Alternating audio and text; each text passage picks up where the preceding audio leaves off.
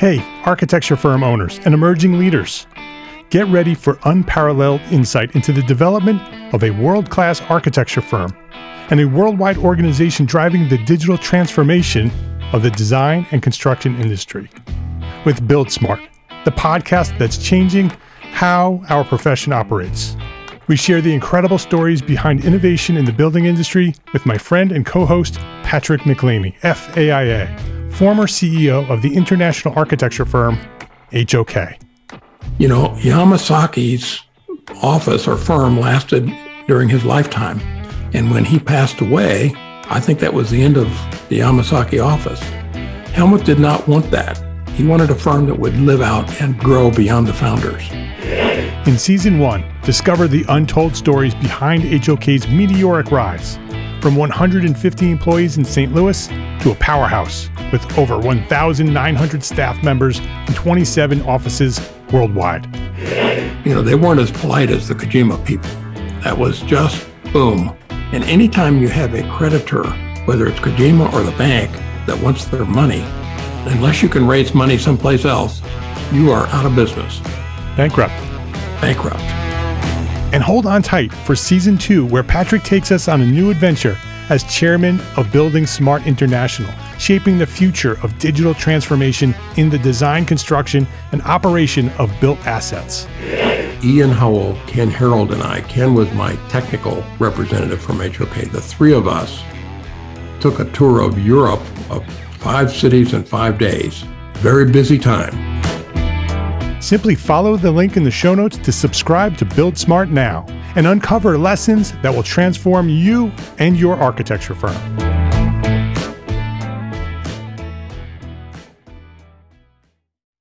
Is this the year you finally build a better business? Well, we can help. When you join EntreArchitect membership, you'll receive an invitation to a new live training webinar every month. It's a 1-hour masterclass each month to help you focus on your business and to show you how you might do it better. And the EntreArchitect Expert Training Webinar Archive has dozens of these 60-minute training videos ready for you to download and view at your own convenience.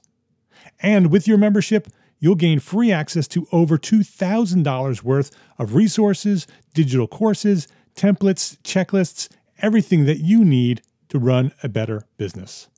Monthly training, full access to all our business resources, and don't forget our private member forum powered by Slack. Come build a better business with hundreds of your fellow entrepreneur architects and me at EntreArchitect membership. Enroll now, free for 30 days at entrearchitect.com. My name is Mark R. LePage, and you are listening to EntreArchitect Podcast, where I speak with inspiring, passionate people who share their knowledge and expertise, all to help you build a better business as a small firm entrepreneur architect. This is episode 252. This week, I'm with Ian Motley of Blue Turtle Consulting, and we're talking about how to develop an architecture fee proposal that converts.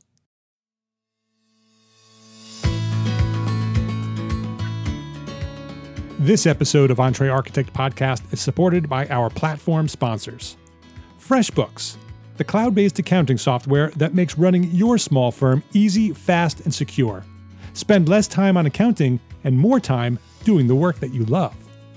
And ARCAT, the online resource delivering quality building material information, CAD details, BIM, specification, and so much more. Find what you need fast at arcat.com. Ian Motley, welcome to EntreArchitect Podcast. Thank you very much for having me. It's good to have you here. Let me tell our listeners a little bit about you. Ian is the founder of Blue Turtle Consulting. You may recognize that name. We hear Blue Turtle all the time in the EntreArchitect community. We have a Facebook group that's super interactive and active, and Blue Turtle pops up all the time. And so I didn't really know what Blue Turtle was, actually, until you contacted me. And I put 2 and 2 together and realized that Ian Motley is Blue Turtle. And so I'm happy to have you here because I'm excited to learn more about what you're doing and talk about some of the things that you're doing over there. And so it's exciting to have you here. So he also sort of divides his time between London and Sydney and San Francisco here in the U.S. with a Bachelor of Science degree in building from the Nottingham Trent University in the UK. Ian is also an accomplished writer. He's done a bunch of ebooks for architects. Prior to starting Blue Turtle, Ian was an associate partner with Foster and Partners in London, where he was responsible for some of Foster's most prestigious work all throughout the world. And between 1998 and 2006, Ian worked for a general contractor, managing the construction of many new projects throughout the United States. And in 2006, he was approached by a Houston-based firm to start up a residential construction company in Honduras, where he spent 6 months building a crew of 16 local tradespeople to construct vacation homes for U.S. clients. So Ian, pretty varied life and pretty varied experience, and now you're doing some online work, and so I'm super excited to have you here and have this conversation. But before we get into our conversation, I want to learn more about you. Whenever I bring on a guest here, I want to sort of invite you to share your origin story. Go back to where you discovered architecture and construction and what inspired you to sort of follow that path. Tell us that story to where you are today. Thank you very much, Mark. Okay, so look, approximately 20 odd years ago now, I graduated with a building science and project management degree. And at that time, at the end of my graduation, I actually applied for an internship in the United States. And to my surprise, I was actually accepted.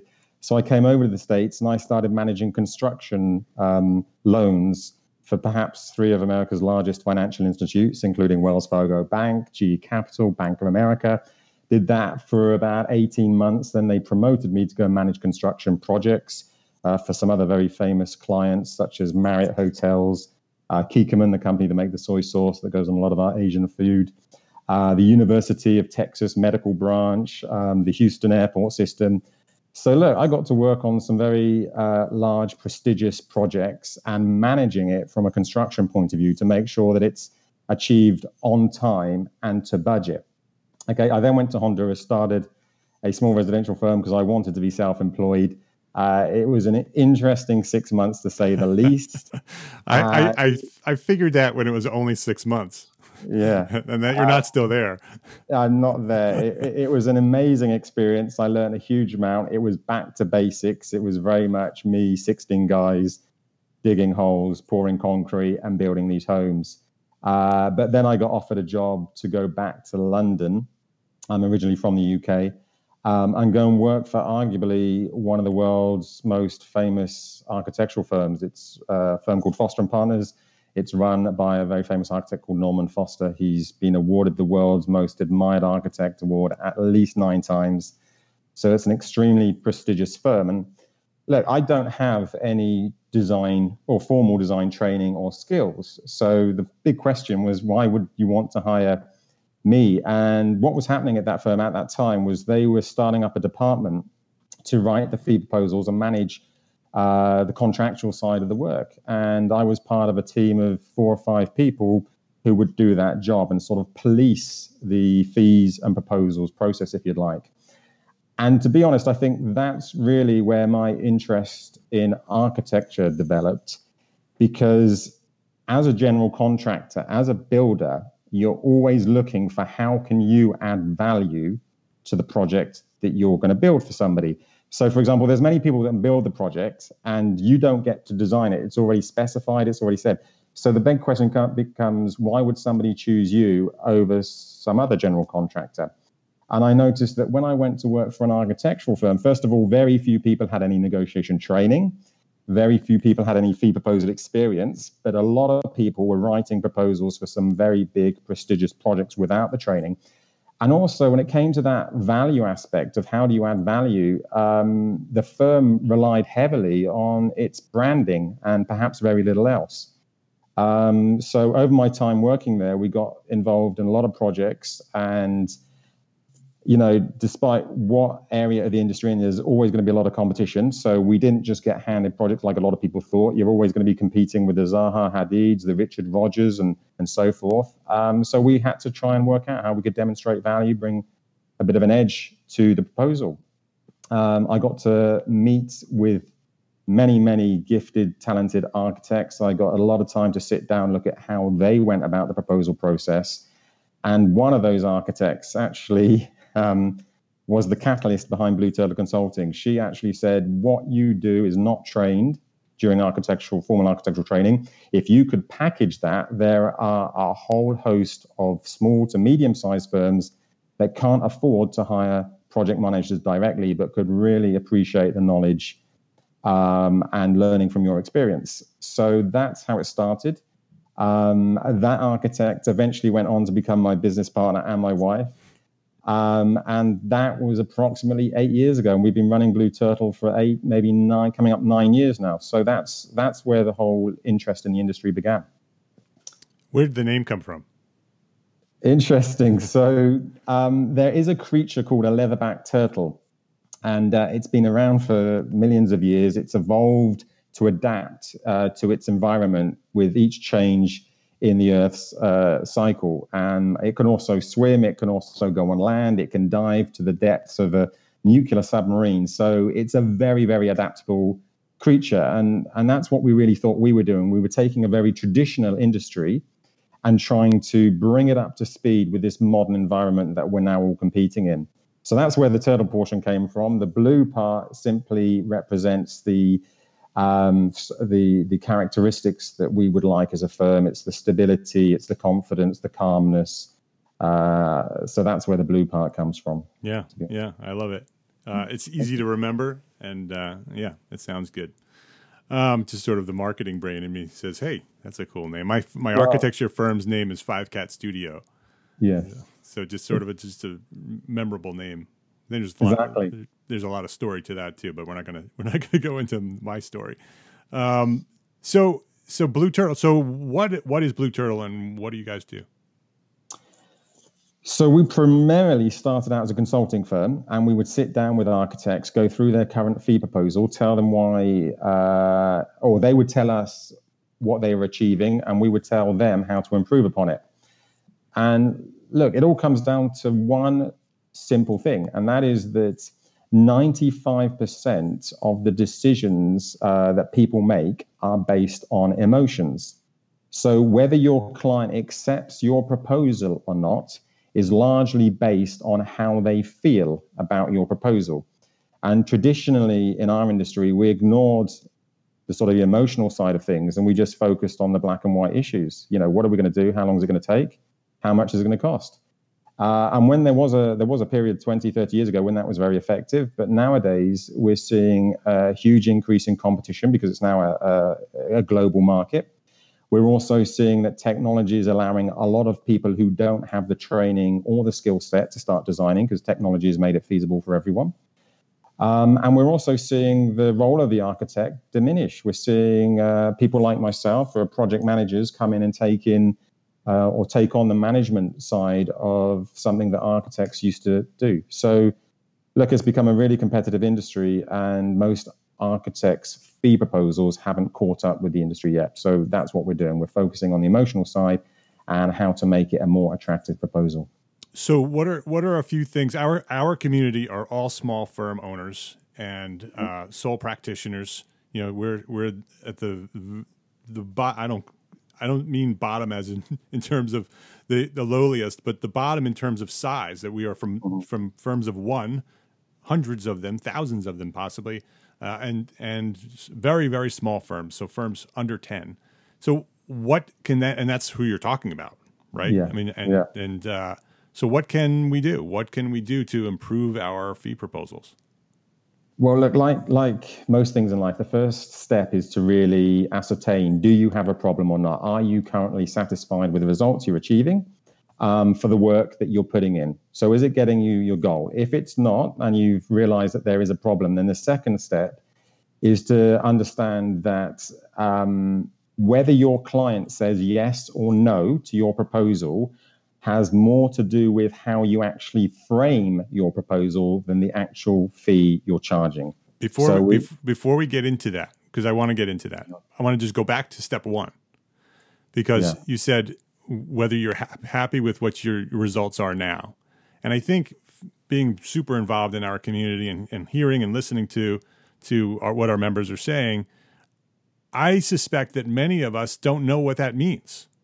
As long as they get their job and the bills are paid, maybe they're happy. And the result is there. But is that really enough?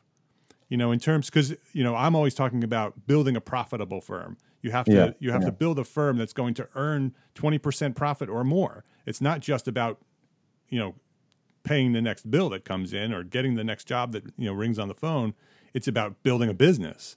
And so in terms of whether you're happy with the results that you achieve, do you have any ideas or any thoughts on how they might analyze whether it really is enough or not with what they're doing, or whether they should look beyond what they're doing now? It's an interesting question. Typically, it's a starting point for us. First of all, if you are happy, that's great. Why are we talking? Because people usually don't come to us if they're satisfied with the results. Most people come to us because they're not satisfied. The next step is, well, why aren't you satisfied? So usually there can be a number of areas. For example, A, they might not have enough clients, so they need a higher conversion rate. B, the clients they have might not be paying them as much money as they would like for the time it takes to complete the work, so they might want to increase their fee levels. Or C, they might want to try and break into a different market. So maybe they're currently in residential, they'd like to try and move into commercial, or vice versa. And so that's what we try and do, is establish, well, what are your goals? What would we like to achieve here? And that's sort of the second step. And look, if you don't know if you're happy or not, well, I think the step would be to listen to what we perhaps have to say, and see what you think about it. And maybe you might find that actually with just a few minor changes to what you're currently doing, you could turn things around for yourself considerably. Yeah, so, that's exactly why I brought it up, because I think architects they're happy people. When they're behind their computers or their drafting boards and they're designing, they're happy. As long as they have the work. But when you go through the list of potentials that you just went through, I think a lot of light bulbs went off and said, well, even though I'm happy, I have the architecture that I'm doing, maybe it could be even better. And so if some of those light bulbs sort of triggered something in your mind, I'm speaking to the listeners now, what's the next step, Ian, in sort of going from that point? Maybe we're not happy. Maybe we want to see some more results. Okay. So the next step is realizing that, look, a lot of architects try and sell themselves on their branding, of who they are as a firm. Now, if you're a big, well-known, international, award-winning, prestigious firm, that could go a long way. But if you are a smaller, perhaps a sole practitioner, working in your local community, well, your branding might not be so important to your clients. So we know that purchasing decisions are based on emotions, and we perhaps know that we want to serve more clients and get higher fees for our work and our time and our ideas. So the next step is to think about, okay, we know what we want out of this, but what is the client interested in? What's motivating them to go and purchase? Okay, so we need to know what sort of factors they're interested in. I'll give you some examples of what it might be. So from my general contracting side, and we're competing with other builders to go and build a project, look, the project at the end of the day is the same. So what is the client interested in? They're interested in time, they're interested in money. So is there anything we can do as a general contractor to try and speed up that process for them to resolve it in a more timely manner? So as an example, you might be working with clients where time is really critical, and your service is going to focus on that time element to show them how you can resolve their problem. What I should say is that people are typically motivated by two things, and it's usually the kind of carrot or stick approach. People are either want to have their pleasure fueled or their pain removed. And having your pain removed is actually more powerful than feeding your pleasure, if you know what I mean. So look, we need to talk to the clients. We need to understand what it is that they are interested in. Is it getting it done more in a timely manner? Is it get it done at a lower cost? Or is it perhaps something else? Like, are they really motivated by sustainable design? Are they looking for a zero carbon project, a carbon neutral project, an energy positive project, a LEED certified, things like that? And then once we start to understand how we can ease their pain or fuel their pleasure, we can start to focus on that within our proposal. Does that make sense? Yeah, absolutely. So how do we do that? How do we take those emotions and bring those emotions into a document? Okay, so there's many emotional factors that are influenced by what we present. So to give you an idea of the sort of things that's going to affect us emotionally within the fee proposal itself, is the first and simplest thing is the presentation of it. Okay, how you present your fee proposal will have a big influence on what your client thinks about you and your project. Now, typically, we provide fee proposals that are anywhere from 5+ pages long. They're written in a very technical manner. They usually spend the first third of that document discussing the scope of work to be completed. Somewhere in the middle is the fee, towards the end is the terms and conditions. And look, the client doesn't tend to read the scope. When a client gets your proposal from you, the first question they have is, how much do you charge? So they flick through the proposal and they try and find, what your charges are. They're looking for the dollar sign. Yeah. So automatically, we're not giving the client necessarily the information they want. So what we perhaps need to do is simplify that whole proposal process and break it up into smaller chunks. There is a lot of information to give the client, but let's not give it to them all in one chunk. Let's slow that process down a bit and make it simple. And the general rule of thumb, I think this is a saying that maybe Albert Einstein once came up with, is that if you can't explain it to a 6-year-old, or if a 6-year-old can't understand it, then it may be too complicated. So our clients have very busy lives. They usually, especially if you're in the residential sector, they've usually got jobs, they've got families, other things. They don't want to sift through 5 pages of heavy technical jargon. So what we want to do is simplify that whole process. I like to start off with what I call a fee letter. It's usually a 2 or 3 page document. It quite simply introduces the client. It introduces the project that they're talking about and what they've told you to date. And then it introduces your fees. And I'll talk more about this in just a minute, but we don't just offer the client one fee. We're going to offer them a range of different fees and a range of different services. And then we basically say that this proposal, these fees and service options are based on our standard contract. So if any of these are interesting to you, let us know and we can send you a copy of our agreement, our design agreement. So like I say, we're just breaking the proposal down into smaller, simpler chunks so that clients can read it more easily, understand it, and start to go through that process with us. So that's one way, presentation. Second way, that second thing that affects us emotionally, what we call anchor numbers. And that, to understand anchor numbers, it's quite a complex subject, so I'll try and squeeze it into 60 seconds or less. But essentially, when we're making decisions, all sorts of information in our environment will affect the decision that we make. Sometimes it's consciously, sometimes it's subconsciously. Nobody really knows how much anything costs. We believe we know how much things cost because as human beings, we're very good at comparing and contrasting. Okay? So what I mean by that is if I gave you a suitcase and I asked you to tell me how much does that suitcase weigh and to be specific about it, you would have quite a challenging time to tell me exactly how much that suitcase weighed, yeah? Right. But if I gave you another suitcase, then you could very quickly tell me which one was heavier and which one was lighter. That'd be a very simple process for you to do because as a human being, you're very good at comparing and contrasting. Now, look, if I told you the weight of that second suitcase, then you'd be much more confident about telling me the weight of the first suitcase, right? Yeah. And that's exactly how prices work. Nobody really knows how much anything should cost. We're very good at comparing. We're very good at contrasting. And that makes us feel like we know how much things should cost. So that's a very, very quick summary of anchoring. So what that means in its loosest possible term is when you give your client a fee proposal, and let's say you include a percentage fee, I'm picking a round number. This is not a recommendation, but I'm just going to pick a number of 8%. Yeah.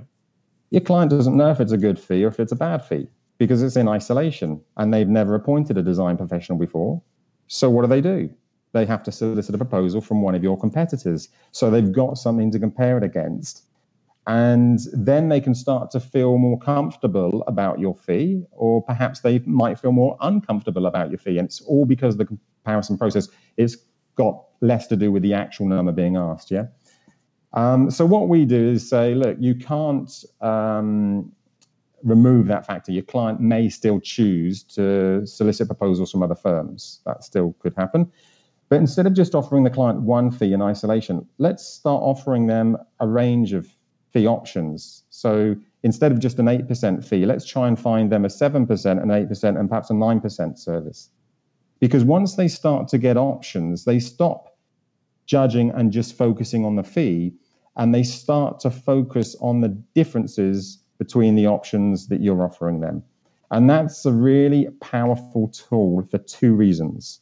One, when a client starts to look at the differences between the services, they become more informed about the actual service they're choosing from you. So they have a better idea of what you're going to do for each service option. And the second reason that's really important is because it means they're making a more informed decision about the service they choose, a more educated decision. And that's all part of an ethical pricing strategy. Giving your clients informed decisions is really important. And if you don't do that, if you stick with the one fee, one scope approach, then the client doesn't read the scope. If they do appoint you as their design professional or their architect, then they automatically assume any design issue that comes up, that's your issue to deal with. That's right, yeah. And that's where the scope creep comes from, right? Yeah. But if you've given them options and they've chosen perhaps to buy the 7% instead of the 8 or 9% service, then they know what's included and they know what they've excluded from the scope, but they chose to exclude it. And that's really powerful because they've bought into the scope you're providing. They've had a bigger say in it. And that's going to address the scope creep problems that we all suffer from. Yeah, that's super interesting. I've always been concerned with, because I don't do that in my firm. I present one service, one fee. Yeah. We also combine our proposal and our agreement into one document to try to simplify it, with the goal of trying to make it as simple as possible. Yeah. Very, very client-friendly language in our agreements, so there's no fear. We're trying to reduce the fear, make it as smooth as possible.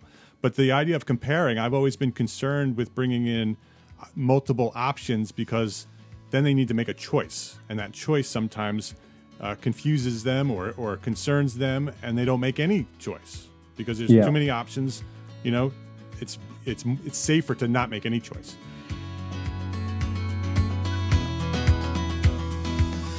Let's take a quick break to say thank you to our platform sponsors here at EntreArchitect. We could not be doing this EntreArchitect podcast without them. They have been here supporting us week after week after week, and I want you to go support them because they support you, and vice versa, and all that good stuff. So go check them out. It's FreshBooks and ARCAT. Do you remember when you started your small firm? It wasn't easy, right? It was no small feat. It took lots of late nights, early mornings, and the occasional all-nighter, maybe.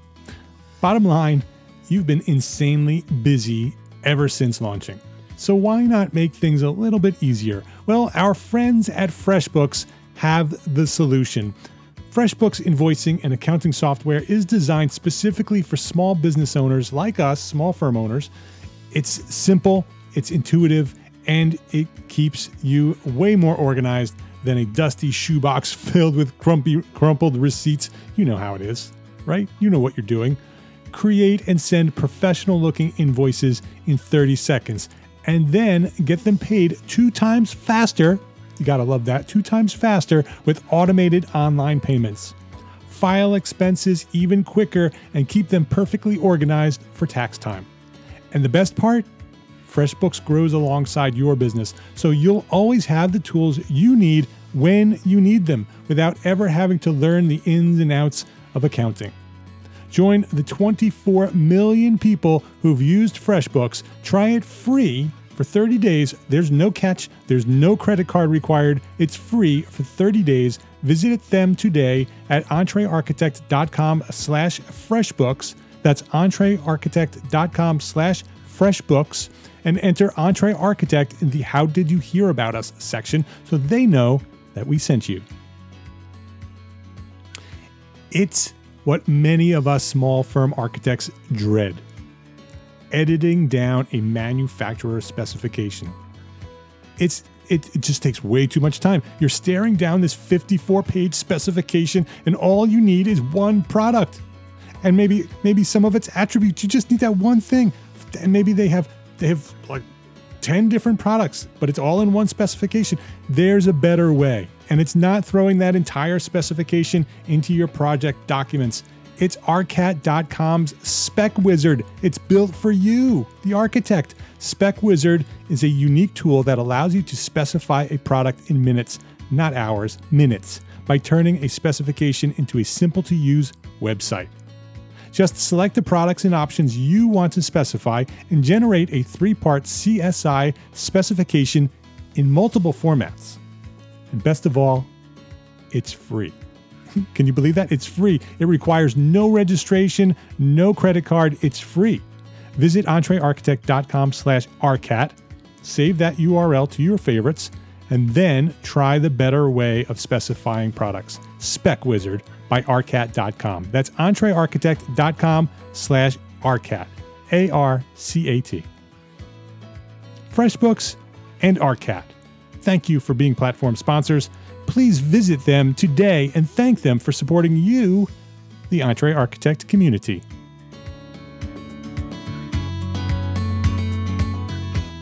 So, what is your guidance on that?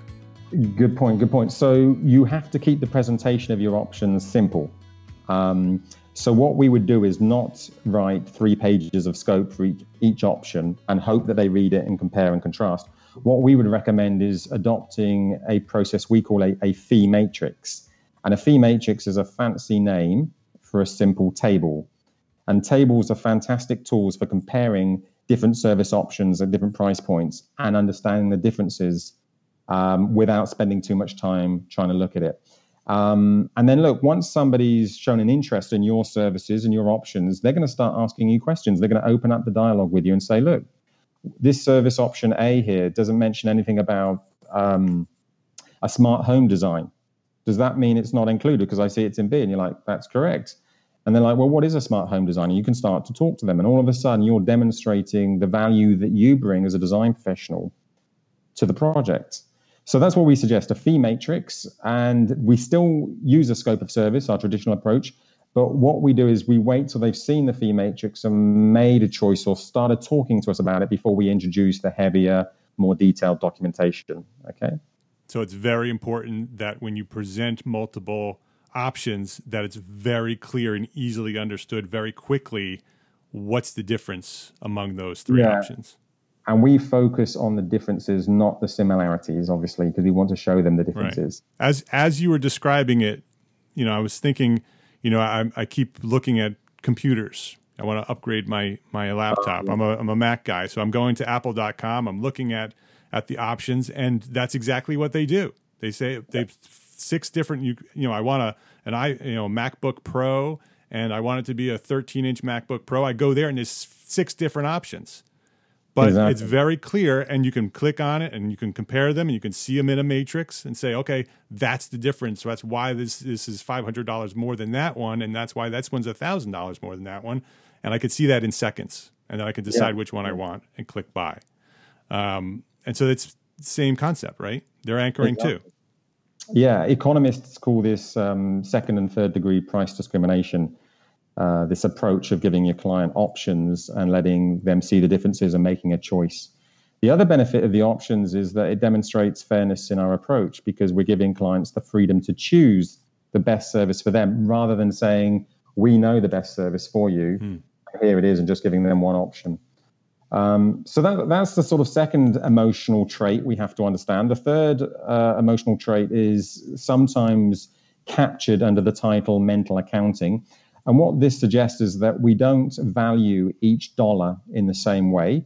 As human beings, we place different weights or different values to dollars, depending on how we earned the money or perhaps its intended purpose. So as an example, your regular paycheck, dollars from your regular paycheck will typically be spent very differently to dollars you get from a bonus from work or perhaps from a tax refund. Typically, this bonus money or tax refund money will be spent on luxury items and things that we enjoy. We spend it differently. It's still our own money. It's still, every dollar is still worth $1, but how we mentally frame that, the value of that is different, and so we'll spend it differently. So what that means in terms of fee proposals is that we need to understand that there's emotional biases towards different types of fees. So it helps us to try and group and separate different types of fees. And an obvious example of how to do that is your design fee and your expense costs, to separate those two costs rather than roll them all into one, just to break them out.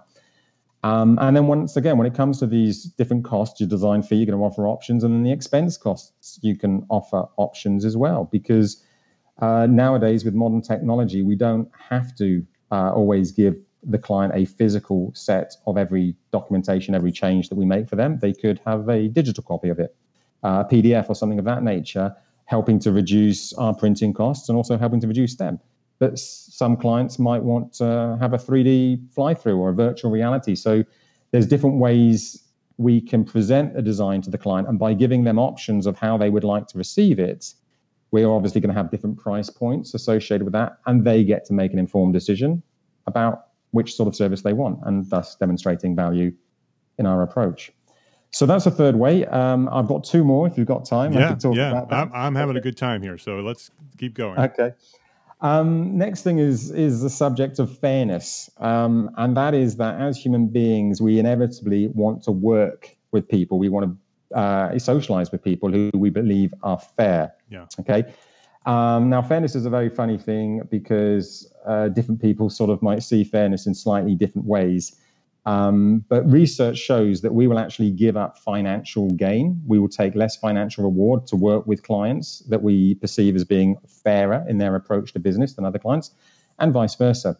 So once again, by giving our clients options, by giving them the freedom to choose a service and understand the differences in how we can help them, we're demonstrating fairness. So that's going to help the client warm up to us as a service provider and perhaps want to work with us as opposed to our competition, who aren't demonstrating as much fairness because they're just giving the one fee and the one service option.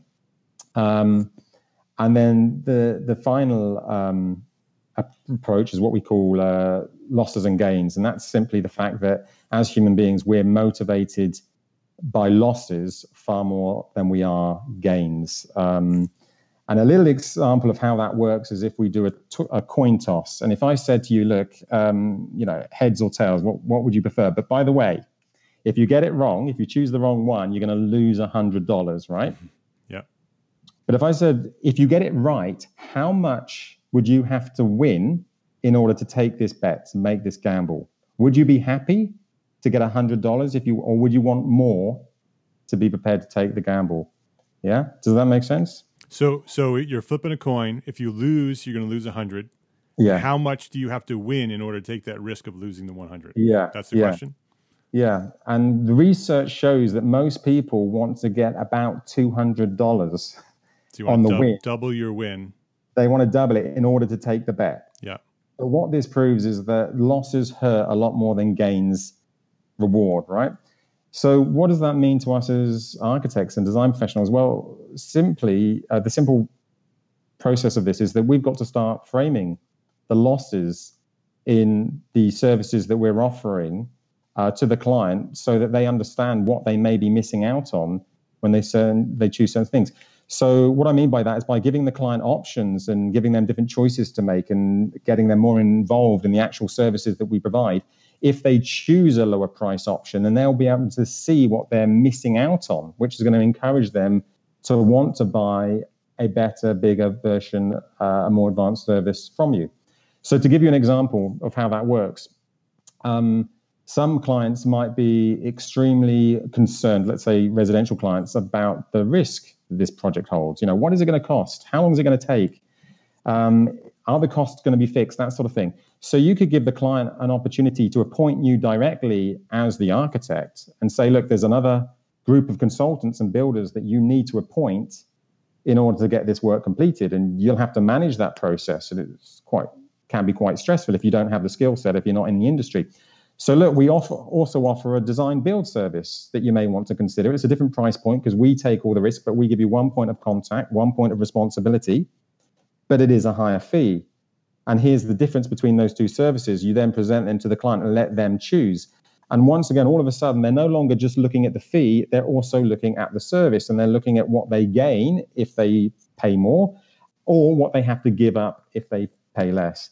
And quite often, I would say at least 50% of the time, you'll see clients choose a more expensive, more advanced, a higher level of service because they simply don't want to miss out on those advanced services. And you'll probably notice this in your own purchasing behavior when you buy a computer, when you buy a car, airline tickets, health insurance, all these sorts of things. You're probably provided with options. And you may have noticed that you didn't go for the most affordable car. You upgraded in some way. Yeah. Right. I mean, you usually sort of land in the middle. Yeah, exactly. So those are 5 of perhaps the most common traits in how emotions play out in the fee proposal arena. Very, very interesting. One last question before we wrap things up.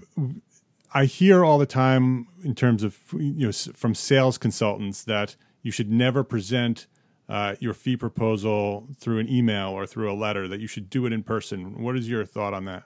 Does it matter? Look, personally, I think you have to give the client what they want to a large degree. So what is it they're interested in? If a client isn't yet ready to meet with me for whatever reason, and they would prefer to have an email to start with, then that's the method I would use. If I could choose the process, then perhaps sitting down with them is, as long as I'm a charismatic person. That's a very good point. I would perhaps want to sit down with them and go through that process. And that's also something we've done a lot of sort of research on and looked at, is that whole, we call it the negotiation process, but just sitting down with the client from day one and how we can address that more effectively. Because typically in our industry, the first thing we do, client calls us up, we say, we'd love to be involved. When can we come and meet with you? And all of a sudden we're on the back foot. We're giving our time, our ideas, our energy, our effort away for free, essentially. And clients don't value us when we do that. So what we've got to do is change that whole process to start with. So what do you, because that is typically what architects will do. They'll have that initial meeting. And so you're saying that we shouldn't do that? There's a step before that? We don't tell anyone exactly what they should and shouldn't do. So if you like that approach and it's working for you, you're happy with the results, maybe you're very charismatic and you meet clients free of charge, but you win enough work that it's working for you, then you probably don't need to change. But what we find is a lot of design professionals meet clients, they go out there thinking it's going to be a 1-hour meeting. It turns into a 4-hour session. They give away ideas, they give away answers to a lot of questions, and then they go back to the office and they don't win the work. And if you're a sole practitioner, time is very important. And you may not be able to maintain this if you're constantly meeting people and not getting paid for it. So what we would recommend is changing that around. Instead of just starting the service by offering to meet with them, start that relationship by having that initial phone call, opening up the dialogue, asking them some interesting questions to find out what they're doing and if you are a good match, and then present to them 2 or maybe 3 different service options on how you can help them achieve their goal. So usually the first goal that residential design clients have typically is what can they build? How long is it going to take? And how much may it cost to build something of that nature? Yeah. So we're going to solve that problem for them. We're going to give some options of how we can do that. So option 1 is we're going to say to them, look, we have completed a number of similar residential projects to the one you've described. If you would like, you can come to our office. We could sit down. We could talk about your ideas, aspirations, methods, processes, costs, that sort of thing. And we can show you some of our portfolios of completed projects. And look, there's absolutely no fee associated with that service if you'd like to take the time to come and meet with us. But that's option 1. We don't stop there because we don't know if they're perhaps ready to make a financial commitment to us. We don't know that. They probably don't know that, if we're honest. So what we're going to do is give them option 2. I'm going to say, look, we could come and meet with you. We could walk the site. We can give you our ideas, our recommendations. We could talk about means, methods, costs, that sort of thing. We could bring along a portfolio of completed projects. If you have time, we could go through it with you. And we could ask for a small nominal fee for that service. But we don't have to stop there. We could, in fact, go to the local planning department, do some research on their project, find out what they can build, how big it can be, and where we can position it, and then capture that information, put it in a written report, something like a feasibility study or a pre-designed service report, and then give that report to the client, and then perhaps ask for a slightly higher fee for that service. And then we don't tell them what to do. We give them the options. So if they're not ready for a financial commitment, they can still come and meet with us free of charge, no problem. If they are ready for a financial commitment, they want to get that information, well, they can make that commitment to you and you can go ahead and do that. But it puts the power in the client's court to make a choice.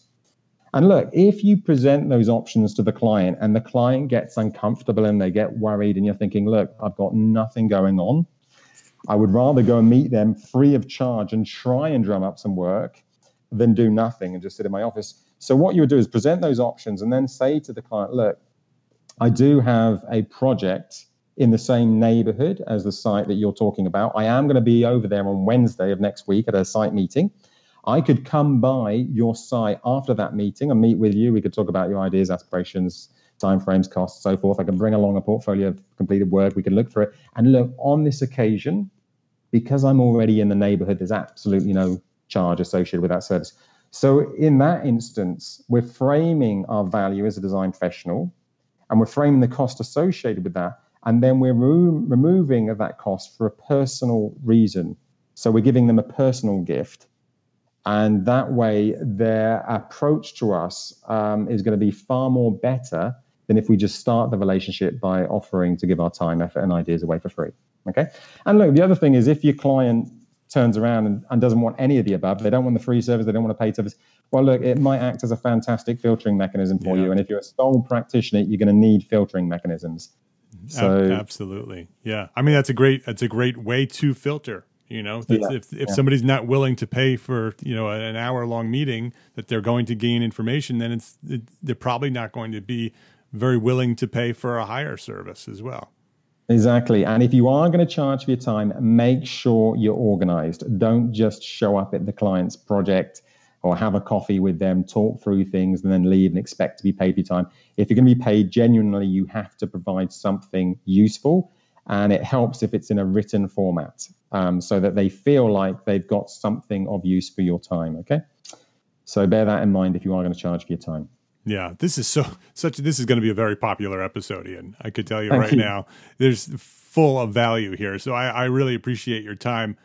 Before we wrap up, I want to ask you the one question that I ask everybody, and I suspect that it might have to do something with fees. The question is, what is one thing that a small firm architect could do today to build a better business for tomorrow? The one thing we would recommend is taking a look at the service you currently offer and ask yourself the question of what are we not offering and could provide, because that will help you establish a second fee and service option for your proposal. And having two options for the client to choose from is going to do a fantastic job at converting more clients to paid clients.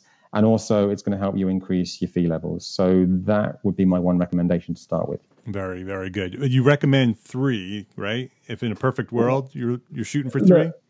I just want to clarify that so that people understand that. Is it 3? To be honest, if we look at the research, one of the best-selling vehicles of all time, probably the best-selling vehicle of all time, is the Ford F-150 pickup truck. And there was a time when they had about 20 different versions of that truck. So if you look at the research, it seems like the more options there are, potentially the more clients you can cater to. So the more people are going to say yes. But look, we all have a limited amount of time and resources. So 3 is a good one to shoot for. It is challenging to get 3. So I would recommend, if you've never done it before, start with 2, try it out, see how your clients like it, see how they respond to it, but just start with 2 to keep it simple. Very, very good. Ian, this has been a really, really interesting conversation. If anybody wants to go check out what Ian is doing over at Blue Turtle, it's Blue Turtle MC. Is it marketing? Is it the M is marketing? It stands for management and consulting. Management consulting. Okay. BlueTurtleMC.com. So go there, BlueTurtleMC.com. It's everything that Ian's doing. all the products they're offering, the consulting that they do. So blueturtlemc.com. On LinkedIn, we're just going to put that link in the show notes. He's on LinkedIn. Go check out Ian. You can go to the show notes. The show notes are entrearchitect.com/episode 252. entrearchitect.com/episode 252. Ian, before we wrap up, is there anything else that you want to talk about in terms of maybe some of the offerings that you're doing, maybe a workshop or something that you have in the future? Yeah, there's one thing I'd like to mention, and that is that if you're not currently addressing the emotional criteria of your clients in your fee proposal, then we are offering this March a fee proposal workshop. It's a one-day workshop. We're offering it in 16 different cities around the United States throughout March. If you'd like to learn more, simply go to Fee Proposal Workshop. Google that, and we will come up, and you'll see the dates, you'll see the venues, you'll see the schedule for the day. There's 2 presenters. I am one of the presenters. The other one is my colleague, Alexandra Harrison, who is a registered architect. She is a specialist in design fee psychology and pricing of design services. She also worked at Foster & Partners. She's also run her own practice. So yeah, please check it out. Let us know if you have any questions. Yeah, and we'll put a link to that on the show notes as well. So entrearchitect.com/episode 252 will have everything that we're talking about here and a direct link to that workshop if anybody wants to go check out that. Ian, this was a really good conversation. I love talking about fees, one of my favorite subjects as well.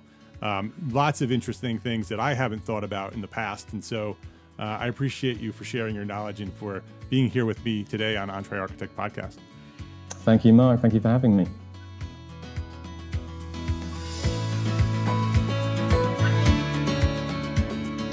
Oh, I think this is going to be a popular one.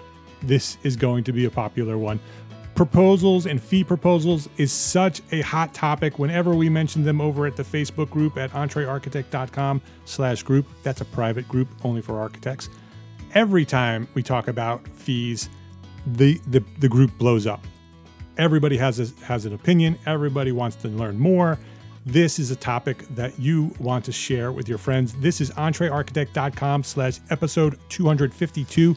Please share that with every architect you know. I think this is an episode that they should have, and I think that what Ian shared with us today will make you sort of think about your next proposal a little bit differently. So please go share it, entrearchitect.com/episode 252.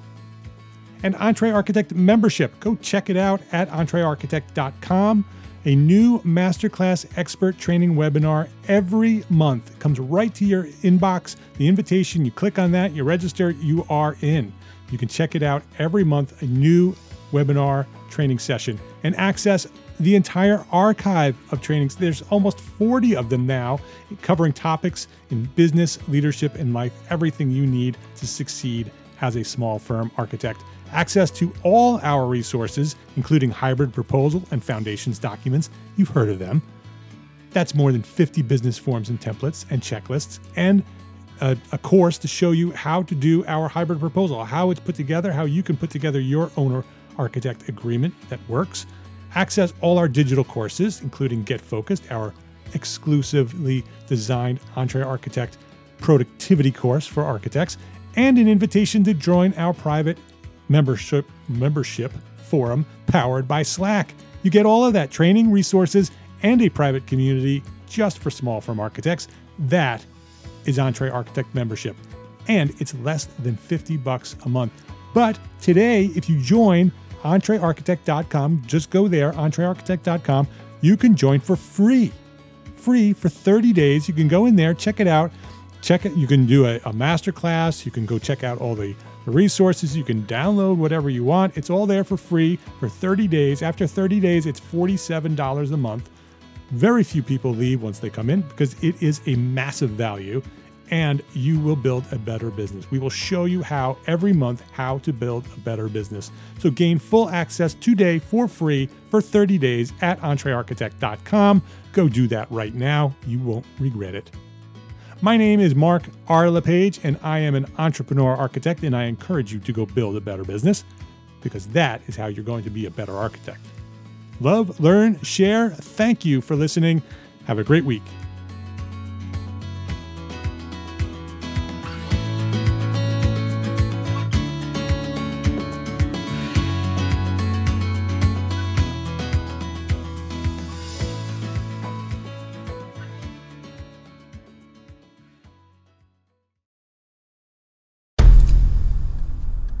I've mentioned it to my family, but in terms of telling people like, oh yeah, we're doing this, I'm looking for projects, you got anything? I'm not there yet because it scares the shit out of me. Dreaming of launching your own architecture firm? Well, buckle up for a wild ride with Emerging, the podcast that shares what it's really like to start an architecture firm. Where do we begin? We don't even know what type of business to formalize as. Is it an LLC? Is it an LLP? Like, how are taxes? I mean, the list is astronomical. Season 1 featured founders Jeffrey, Lexi, and Chris, owners of Level Studio Architecture, are your fearless guides on this unfiltered journey from napkin sketches to a thriving studio. One evening, stumbled into one last dive, we sat at the bar and pondered our postgraduate futures. Amidst the conversation, a napkin became the canvas for our aspirations, sketching plans and milestones, sealing our heartfelt commitment and shared dreams. In drawing down dreams on a napkin collectively, that then, you know, in your head, you've rooted like, oh, I'm connected to these people, like long term. The process of starting an architecture practice brims with excitement and challenges, demanding meticulous planning, flawless execution, and unyielding resilience. I kind of hate the term because it's so overly used, but I think everybody knows imposter syndrome. And I think it's so real to this day. I don't know if it's with everybody, but with me, I'm always questioning like, us? Can we do this? Are we ready to do this? Are we prepared? Can we do it? Did we just decide a name? We did it, guys. Oh my One that God. came out of nowhere. Woo! It came out of nowhere. I liked it. I saw it. Ready to turn your aspirations into reality? Follow the link in the show notes to subscribe to Emerging and chart your own path to architectural success.